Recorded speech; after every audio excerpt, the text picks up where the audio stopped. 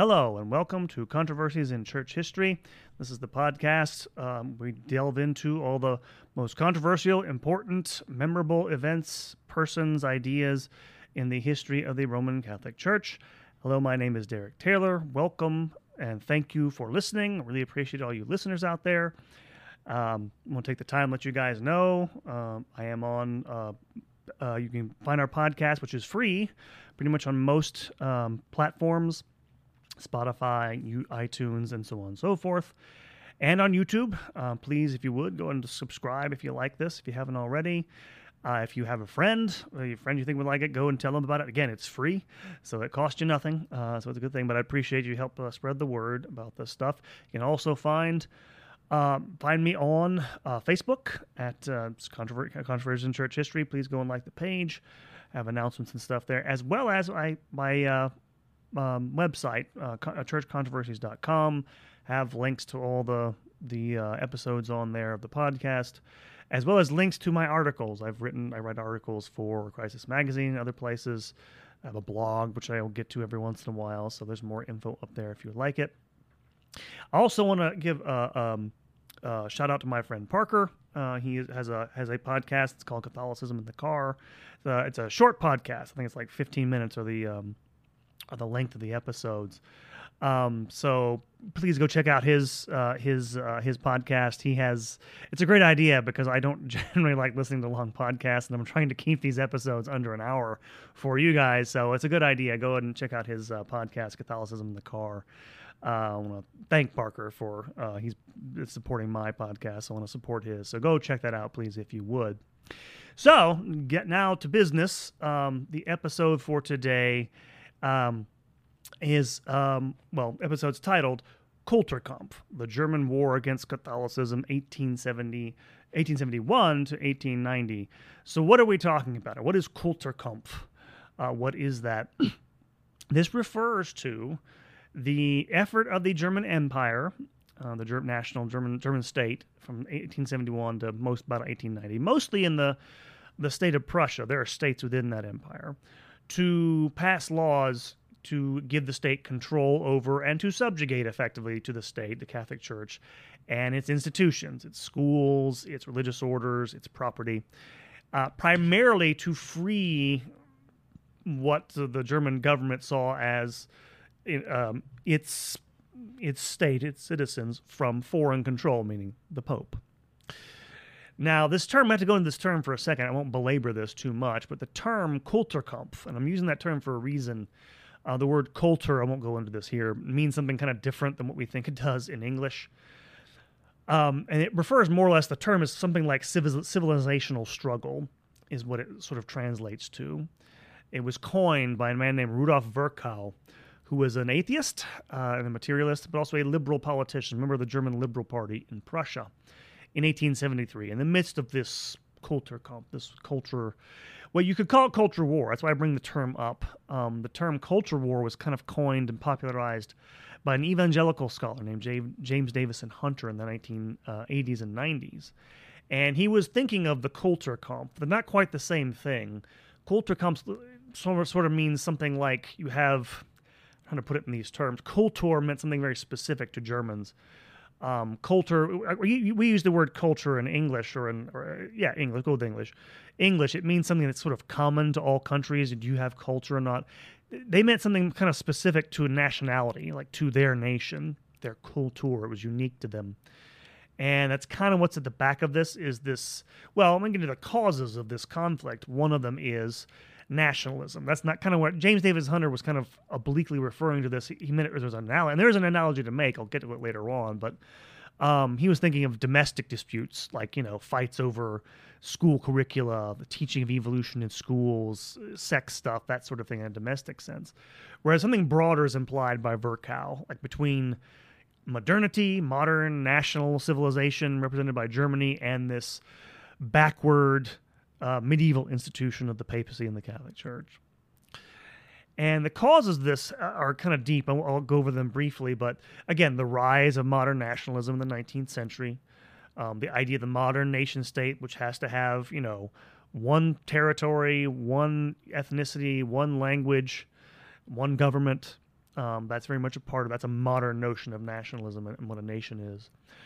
Industrialization, the turning of Germany into a great industrial power, the with the bringing along of all the class problems that brings with it, migration, from the rural areas to the big cities because of industrialization, huge problem, a cause of this Kulturkampf. Another cause is the growth of the press in the 19th century. And I mean not just the secular press, but the growth of a Catholic press. We'll get to that in a moment. Actually, it's bound up with we'll get to the moment, the ideology of ultramontanism. And the growth of that press, it makes, of course, popular opinion widespread. And so you have these warring camps of anti-clericals throughout Europe, not just in Germany, but it's a European-wide phenomenon, who depict the church in these, stark terms, backward, medieval-looking, the epitome of all that is not modern, and all, again, everything modern being good. Opposed to what's called ultramontanism.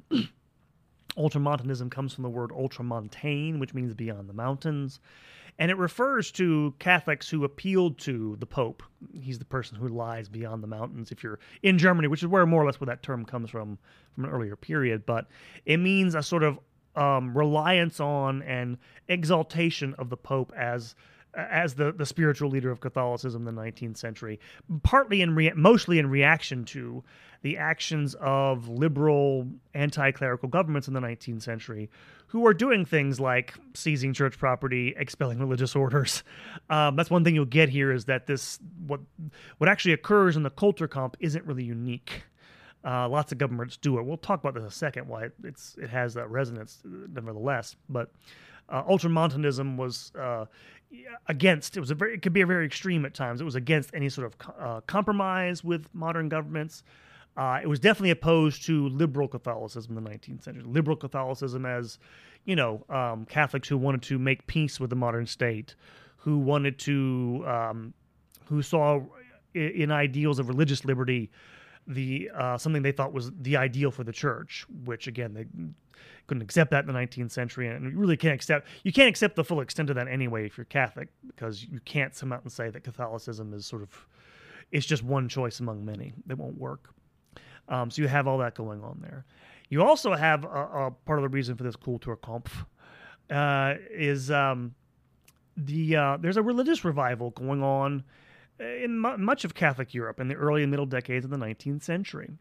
We tend to think of, in the popular image, secularization of Europe happening, starting with the French Revolution and kind of going forward in a straight line to today. It's not quite true. There was a revival starting in depending on when you date it, 1830s or 40s, in places like France and then Italy, and also Germany, definitely from the 1850s. There's a revival. There's a rise in numbers of vocations to the priesthood, rise in number of vocations to religious orders, rise in number of Catholics. And it basically begins to peter out in the 1870s, but it's not a straightforward thing. And this revival also led to greater what's called confessionalization. This is the idea that the state, like this in Germany in particular, German Protestants thought this would be a Protestant state when Germany became a modern nation state. And so that leads to more rivalry between Protestants and Catholics. And the thing to note about all of this is this gets into a sort of war of responses to all these modern developments, right? Again, the press, industrialization, all those sorts of things, by a couple of different camps, the liberal anti-clerical forces in Germany and across Europe, but also the church itself. And this is the thing, is these are both modernizing responses in the sense that even the church doesn't modernize its beliefs, but it modernizes its structure. I mean, it begins to centralize itself on the papacy in a way it has not before. This is partly brought about by these modern nation states because they're taking away so many of the privileges that bishops in their countries used to have. They're taking away their property. The bishops are kind of powerless now to stop the Pope from basically claiming a lot of practical authority he didn't have before, and doing things that he had a freer hand than he ever had before. And so a lot of the church's focus becomes focused on the papacy as a result. So this is a modernizing event here, even in the church. And again, I'm not saying it obviously doesn't modernize its beliefs. It makes a point of not doing that, but it is a response in several ways, which we'll talk about here. And in terms of who, like I want to get into who's a part of this story here. A few names to mention. First, and probably most important, is will become the Chancellor of the German Empire, Otto von Bismarck, the German statesman he's a Prussian statesman who's behind the creation of Germany, which I'll get to in a second. And he guides its policy from mid-1860s in Prussia and then 1871 in Germany, once it becomes the German state, to 1890. Second figure here is Pope Pius IX. He's elected in 1846. In 1848, he's driven from Rome by a revolution, and he becomes an anti-modern, anti-revolutionary crusader the rest of his life. He's hugely important. A couple other, they're players, they're not people, but they're parties, and they're parties within the Prussian and German state. And one is the German National Liberal Party. This is the secular liberal party in Germany. They're the ones that will be definitely behind a lot of what's going on here. The other party is the Center Party in Germany, which is actually created as a result of the Kulturkampf, or more or less around the same time as it. And the Center Party I call it the Center Party because it's what they call themselves, but it's actually mostly made up of Catholics. It's a Catholic party. Even though they don't have a confessional identity, they definitely are there to prevent some of the stuff happening to Catholics. And so I mentioned, Germany, okay, it becomes a modern nation. What do I mean by that? If you don't know, prior to 1871, there was no nation of Germany and never had been. There was a region called Germany. There were German-speaking countries. There had been throughout the Middle Ages a body called the Holy Roman Empire, which was a collection of German principalities and princedoms and things like this. It was eventually done away with by Napoleon, or because of Napoleon in the early part of the 19th century, and replaced following the Napoleonic Wars by something called the German Confederation, made up of about 40 or so states, smaller states, the most important of which were Prussia and Austria. Austria was the German-speaking Catholic country, right? Austrian Empire, Austrian monarchy, and then Prussia was the sort of Protestant power in that confederation. And what happens is that, of course, you have, in the 19th century, you have multiple revolutions.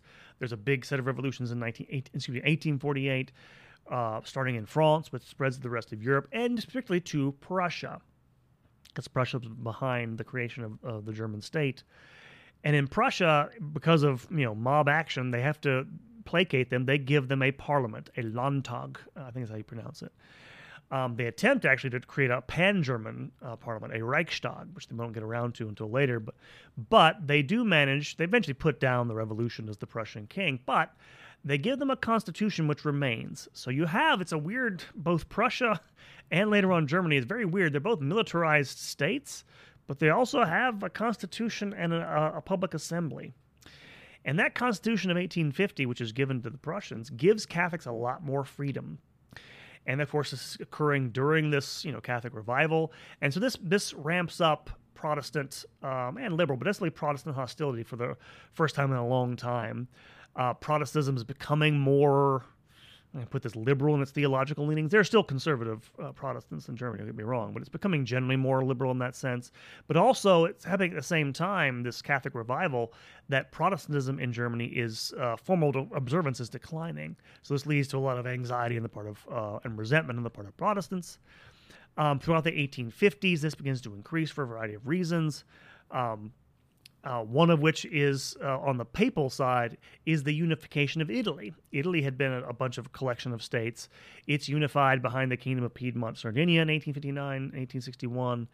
And that, of course, leads to a lot of anxiety. They're seizing church property and doing stuff like that, too. And then in the next year, in 1862, you have Otto von Bismarck becoming effectively the first minister of the Prussian state. Again, further events push this forward. 1864, the Vatican issues the Syllabus of Errors. This is the condemnation of errors associated with modern thinking, which is, by the way, kind of hastily written, and the Pope didn't even have time to look at it before they published it. And to say the least, it pissed off liberals across Europe. It cemented the popular image in a lot of their minds that the church was just this benighted, anti-modern, just imbecilic institution from an earlier age that need to be gotten rid of. A couple of years after this is more important, is the victory of Prussia over Austria in the Austro-Prussian War. I think it took like 3 weeks. The Prussians defeat Austria in a war. This makes them the dominant power in the German Confederation. And in fact, they sort of recreate it as the so-called North German Confederation, Protestant North against the Catholic South. Southern states, some of the southern states of German Confederation, Bavaria, a couple others are Catholic. At the same time, this is fateful here, is that within the Prussian Landtag, the Prussian parliament, Bismarck makes allies with the Liberal Party. So he's throwing his lot with the liberals. And I have to emphasize what liberal means in the 19th century. It means, therefore, things like individual property rights, individual freedoms, freedom of the press, freedom of religion. They are secular. That party is. They don't like religion, want to get the church out of public life if they can.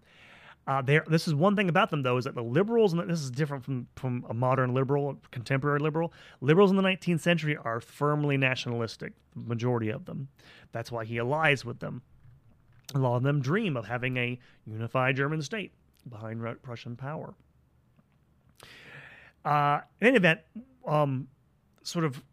resentments against Catholicism keep building in the wider German culture. And this actually comes to a head even before the beginning of the Kulturkampf. Historians have identified an event that happened in 1869 when mobs in Berlin, not just Protestant, there are other types in there, attacked several times a Dominican orphanage in a place, I think it's a suburb of Berlin called Moabit.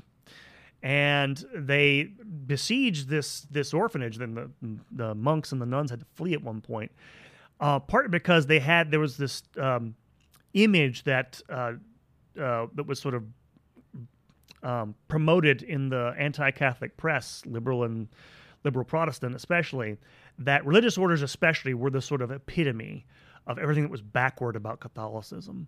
These archaic ideas of taking vows, this unnatural idea of celibacy, this idea of confessing to a priest and handing your intellect over to them and basically becoming a robot for them. But also, of course, the sexual part of it, right? This is idea that if you're a good Protestant patriarch, you should be out there making babies. It's an unmanly thing to give up your sexuality. And then, of course, there's all these lurid tales, right? This goes back to the Reformation period, even before that, of monasteries being dens of iniquity, where women are forced into it, like it's being forced into prostitution or something like that. They're forced to go into these religious orders. And so these stories get circulated in the popular press, these cheap dime store novels about women being abducted and taken to the convent, rile people up. And so they go in there and they hear. Actually, there's a news report of someone of a Polish nun. I guess it happens in Poland, being taken to a convent somewhere in Germany, and the mobs descend on this religious order, looking for this, trying to save women and stuff like this. Which is all made up, by the way. But the tension, the conflict sort of centers on something like this, which is also, again, caused by, again, I mentioned industrialization and stuff like this. Berlin becomes a great industrial city in the 19th century, and you have a lot of Catholics moving in from other parts of Germany, and so their Catholic population's rising. And so there's a lot of tensions over that as well. So you have all these things in the background setting off this conflict. But what really gets the Kulturkampf as a legal political thing going is the victory of Prussia again in the Franco-Prussian War of 1870-71. They defeat the French Empire under Louis Napoleon, Napoleon's nephew, take him prisoner at the Battle of Sedan. And eventually in early 1871, they proclaim the creation of the German Empire, the German Reich, from the Hall of Mirrors at Versailles in France. And the thing to remember about this is an important point here to remember is that when they create this German state, they call it an empire. It's still really not in terms of its actual authority. It's still really a confederation of different states because they don't just absorb every single state, because there's a lot of them who have their own traditions, their own legal systems, their own representative bodies. And in fact, within this German Reich, there are 4 kingdoms, 5 duchies, 7 principalities, 3 free cities, and a partridge in a pear tree, which is going to say is like there's a lot of different. It's a federal system with a lot of moving parts, And not all the power is with the central, national government. Most taxation powers are still reside with these states. And beyond this, there are, because they've conquered new territory, both in the north, they conquered what had been part of Denmark. So they have an enclave of ethnic Danes in the north. In the east, they've conquered part of Poland. They have a Polish minority in the east. In the west, they conquered part of French territory in 1871, Silesia. So they have Silesians who are French-speaking. They have a bunch of different ethnic minorities in this state. In other words, it doesn't fit the model of what your good chauvinistic 19th century nationalist wants. One language, one culture, one set of laws. It has all these pockets of, if you want to put it that way, diversity, which they're kind of, well, you'll see, it'll become a problem in the eyes of people like Bismarck. Other thing that begins to set this off, of course, besides that, is the First Vatican Council.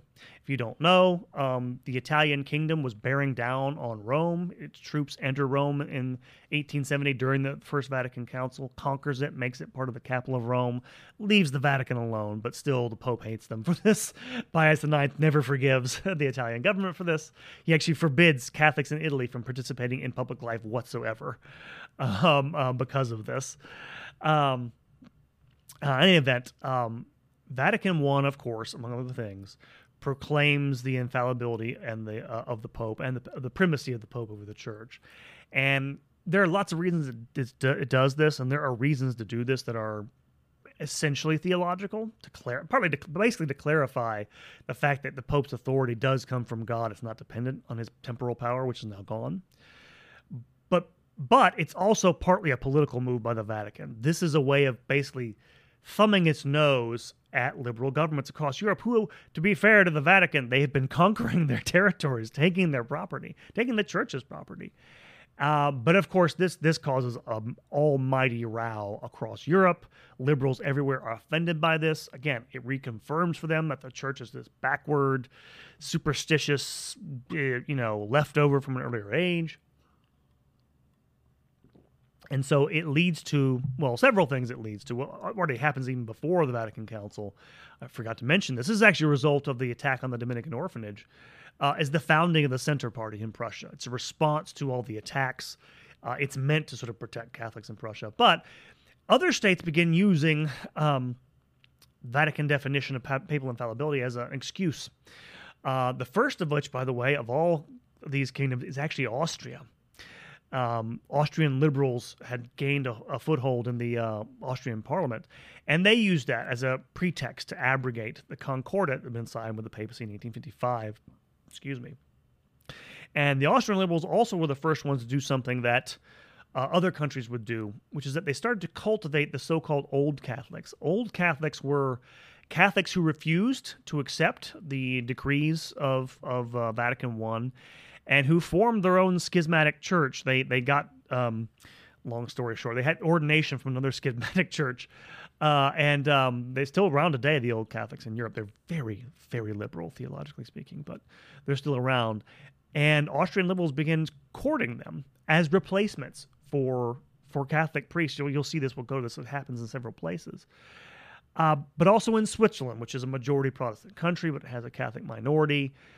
Protestant cantons, those sort of smaller units of the Swiss state, in some places are just given Catholic churches. They're taken away from them for Protestant use. So all this is leading up to 1871, when the Prussian government decides it's had enough of what it sees, Bismarck sees especially as a fifth column in the state. And so it starts in the Prussian government. The government there in 1871 abolishes. They have a Ministry of Education and Public Worship, which is basically, to look over the churches. And there's a Catholic bureau within it. They abolished the Catholic bureau, and this is sort of the opening volley of hostilities. In that same year, they pass a law, something that comes to be called the Pulpit Law, which punishes criticism of the state by clerics who, and I quote here, treat state matters in a manner that threatens the public peace. So this is a direct, assault on Catholic priests who might be preaching against all this stuff. Next year, 1872, Bismarck makes the liberal politician Adalbert Falk Minister of Education and Public Worship, and he begins to guide through a series of laws through the Prussian parliament. Particularly the first passes a law that year which subjects all religious schools to state inspection. That June, they pass a law which excludes all members of religious orders from education and gives the Jesuits 6 months to leave the country. By the end of the year, 500 religious have left the country as a result of these laws. The Center Party immediately begins criticizing this, along with the episcopate, the Prussian bishops. In particular, they point out that Kulturkampf, these laws were a breach of the Constitution. There were supposed to be guarantees of this in the Constitution, which a few years later, the government quietly gets rid of those those clauses in the Constitution. So they were actually right, but it didn't do any good at the time. At the same time, those bishops forbade Catholics to implicate themselves in any way in the enforcement of the new laws, as did Pius IX. He called on German Catholics to resist what he called, quote, the persecution of the church in 1872. He refused when Bismarck nominated a cardinal for imperial ambassador to accept him. And this is the context of the famous remark, if you know this. Bismarck famously responded to this, that we shall not go to Canossa, unquote, quote unquote. If you know what he's referring to an earlier event, about 800 years earlier in the 11th century, in which the earlier Holy Roman Empire, the old medieval German Empire, the Emperor Henry IV was excommunicated by the Pope at the time, Gregory VII, and there was a sort of standoff between them, and eventually Henry IV gave in and went to Canossa and submitted to the Pope, and so he had to withdraw the excommunication. This was Bismarck basically saying, we're not backing down, and he immediately also severs diplomatic ties with the Holy See. And things just ramp up from there, both in Germany and elsewhere. The next year in May, they pass a series of laws that come to be called the May Laws, which, among other things, require seminarians to be German nationals. Again, there's that ethnic component coming on here as well, but also to study 3 years in a German university and to submit to what they call the Kulturexamen, which is a series of examinations in things like literature, history, and philosophy. And again, think about the ethnic component here in this German Empire. It has all these ethnic minorities. This will all be in German, this education, I presume.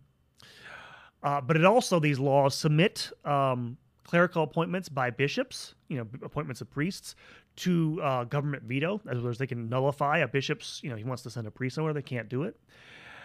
It also tries to place restrictions on episcopal powers of excommunication, which that's a totally religious thing. They're trying to restrict this. And it actually restricts appeals made against these episcopal decisions by priests to a newly created civil tribunal. Again, the whole point of this is to try to neuter the religious power of the church so it can't use that power for political ends. Same time, similar things are happening in Switzerland. In Basel, Bishop Eugène Lachat is expelled from the country for opening ecclesiastical proceedings against priests who refuse the decrees of Vatican I. In Jura, the place in I think it's in Jura, a place in Switzerland. There's a protest against these types of expulsions. Priests that are faithful to their bishops are forced from their parish and replaced by old Catholic priests. So you have them being replaced by this, again, they're trying to replace them with a more recalcitrant. The old Catholics, by the way, were more nationalistic in their ecclesiology. So that's part of the reason they do that.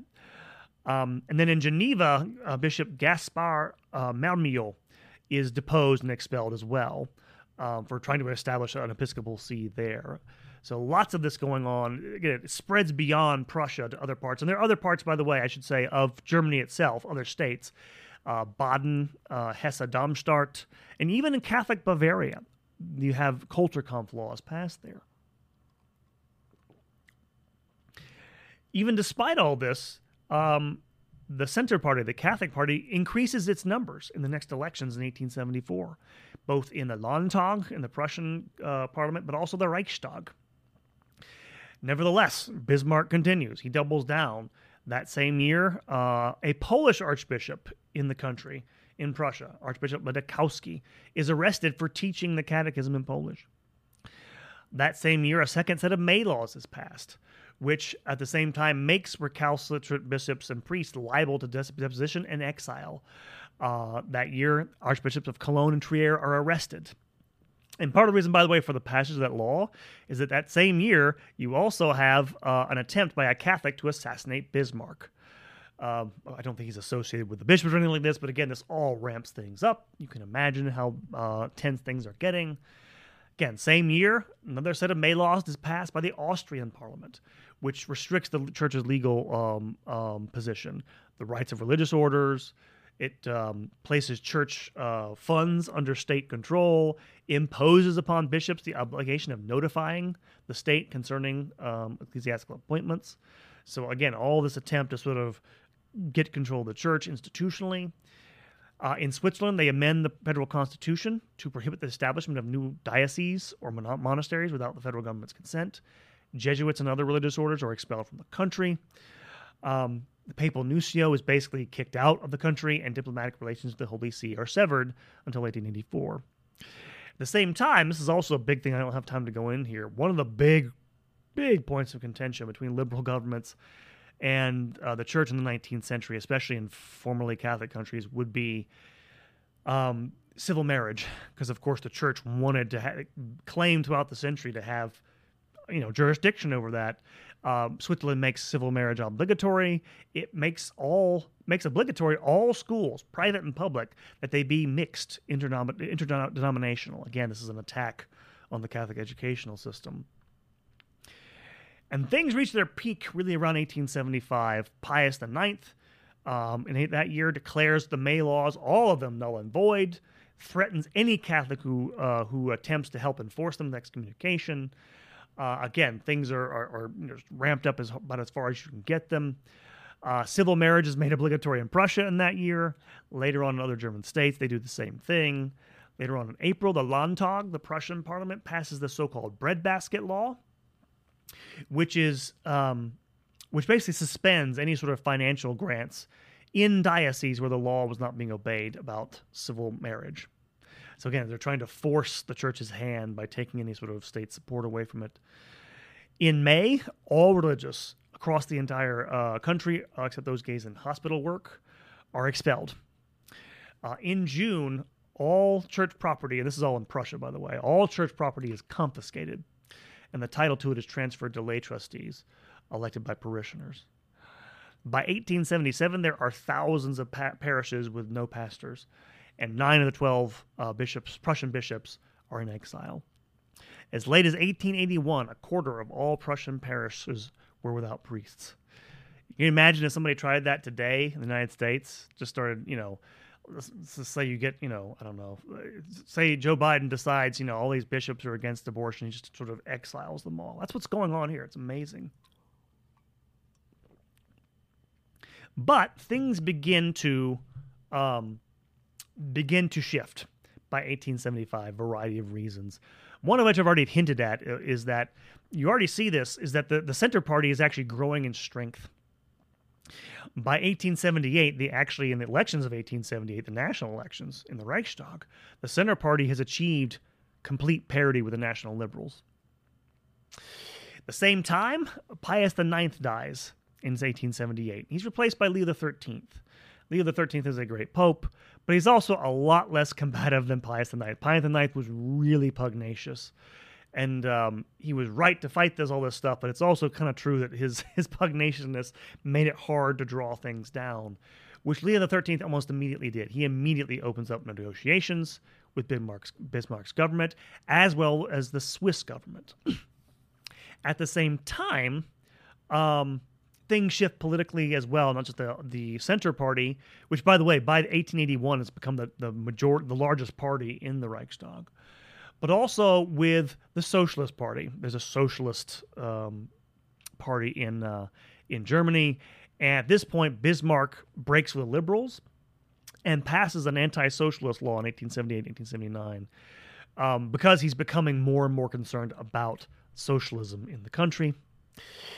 The next year, he dismisses Adalbert Falk, that's the liberal secular minister of education, and gives his successor some discretion to ameliorate the worst effects of the May laws, In Austria, liberal parties lose seats in parliament and therefore influence.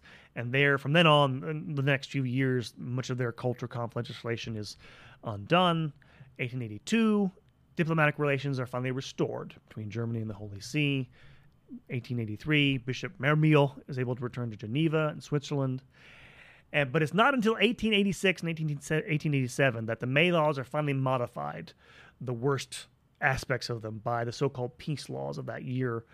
Basically, long story short, in order to sort of try to corral socialism and other left-wing radicals are becoming more of a problem, Bismarck makes his peace, essentially, with the Center Party, is what happens.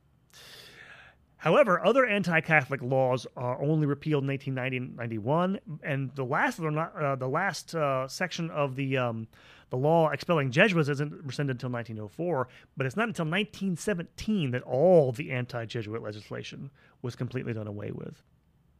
And then finally, between 1880 and 1886, the states of Baden and Hessen-Darmstadt in Germany repealed their laws, and then finally in 1890, which is why I choose that date for this the episode, the state of Bavaria finally relaxes its laws against control of the church. And thus the legal struggle against the church finally comes to an end in that year. And so after a good, again, the intense of it lasts about half a decade, basically, 1876 to 1877. It begins to peter off after that. And then they finally draw back in the 1880s and 90s. What is the result? What are the results of all this? Well, one of the things that happened, and the German government and Bismarck just didn't understand Catholicism very well. One of the things that surprised them the most is that the Kulturkampf brought the laity and clergy together. It really strengthened the bond of German laity and clergy. You have to give credit to the German bishops. They actually stood up to these people, went to prison, went into exile. I hate to say this, it's hard to imagine many bishops doing that today, but that was really important. It really galvanized the laity, who really did. They really were in lockstep. There wasn't a lot of people stepping out of line and going over to the other side because of all this. That really shocked the German state. It led, of course, to the creation of a very strong Catholic Center Party. Again, it's not officially Catholic, but it is a Catholic party. It will remain a permanent part of German life until the Nazis take power in the 30s. It also leads to the permanent resentment on the part of Catholics against Bismarck. They never really trust him ever again. They had to make deals with him because of their position. They're an embattled minority, but they never really trust the government in some ways ever again. And this is probably the biggest thing that comes out of this, despite the fact that it strengthens the church internally in a lot of ways in Germany. It leads to the formation of a really rigid separation between the world of Catholicism, its schools, its churches, but all of its sports leagues, everything. Really set almost like a sort of mutual apartheid between the church and Catholicism and the rest of the more secular national culture of Germany. So much so that by the early 20th century, you have a lot of Catholics begin to chafe against this. They want to get out and experience the wider world. And in fact, it's the German writers, we call them liberal Catholics, I guess, of the very early 20th century, who actually coined the term Catholic ghetto to refer to this sort of separation from the world, which, if you ever heard that term, it gets used by American Catholic writers before in the 1950s. I think it's John Tracy Ellis wrote an article about wanting Americans to come out of their ghetto because they had been separated from a hostile Protestant culture. And so that's a legacy of this. So why did this fail, by the way? That's one thing I want to talk about here is why did the German state not get away with this? I mentioned it before. I'll say it again. It just simply underestimated the solidarity of German Catholics. And again, part of this was because they had this idea that these Catholics were just sort of robots that did whatever their bishops told them. And once they got rid of the bishops, they would just collapse and fold. And they were they basically succumbed to their own side's propaganda about Catholicism, the caricature, and were surprised by all this. Second thing is, and this I hinted at earlier, is that because the German state was kind of a confederation, they simply didn't have the sufficient police power to really enforce all these laws fully. A lot of these laws didn't get enforced fully, partly because they had to be enforced by these states that still had a lot of autonomy within the empire. Some of whom had Catholic officials who could, slow play things, look the other way. And so it was not a totalitarian state. Some Catholic, for obvious reasons, understandable reasons, rhetoric at the time made it sound like this was a dictatorship, but it really wasn't. It didn't have that kind of power. Another reason I mentioned this in fairness is that I should have mentioned this. I mentioned it briefly earlier. Most Protestants tended to identify their religion in Germany with the German state and with modernity. Most of them tended to see I stress this enough. The German state was born as a modernizing project. That's definitely something there.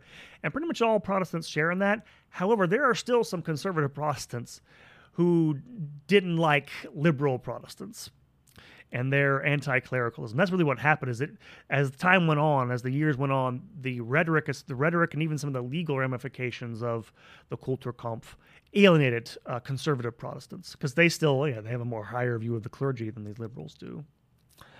And then finally, the other thing I just mentioned as well throughout that little discussion is that socialism emerged in the eyes of Bismarck and others as a greater threat to the nation. Which is why, by the way, this is an aside, but Germany became the first country in history to enact something like Social Security in 1884. They passed law, not only like a social insurance law for people, but also workers' insurance, old age pensions. All this, by the way, was a means of trying to head off the threat of socialism. Didn't work, by the way. Didn't totally work either. So it failed. Bismarck actually failed to sort of corral both of those perceived threats, I guess you could say, with his legislative accomplishments. But it shows you how complicated all this actually is. There's a lot of things going on here. It's not just liberal secular people versus the church. It's the church. There's liberal Protestants. There's the liberal secular party. There's the nationalists with Bismarck. There's all these sorts of different, things going on that galvanize all this. Come together in this big conflict, but there's a lot of things going on there. And so what's the legacy of this for us today? One of the things to note about this, again, I mentioned this earlier in the podcast, this was a national conflict, but it's also an international conflict. The Kulturkampf, really, there's nothing unique about it that happened in Germany. In terms of didn't happen elsewhere in the 19th century in Europe. France, Italy, Belgium, Switzerland, the Netherlands, virtually anywhere in Europe you had a sizable Catholic population, there was this kind of conflict. So it's both same types of beliefs at stake. So it's both, it happens at a national level, and there are things that are unique to Germany. I kind of mentioned them already throughout this podcast, but it's both, actually.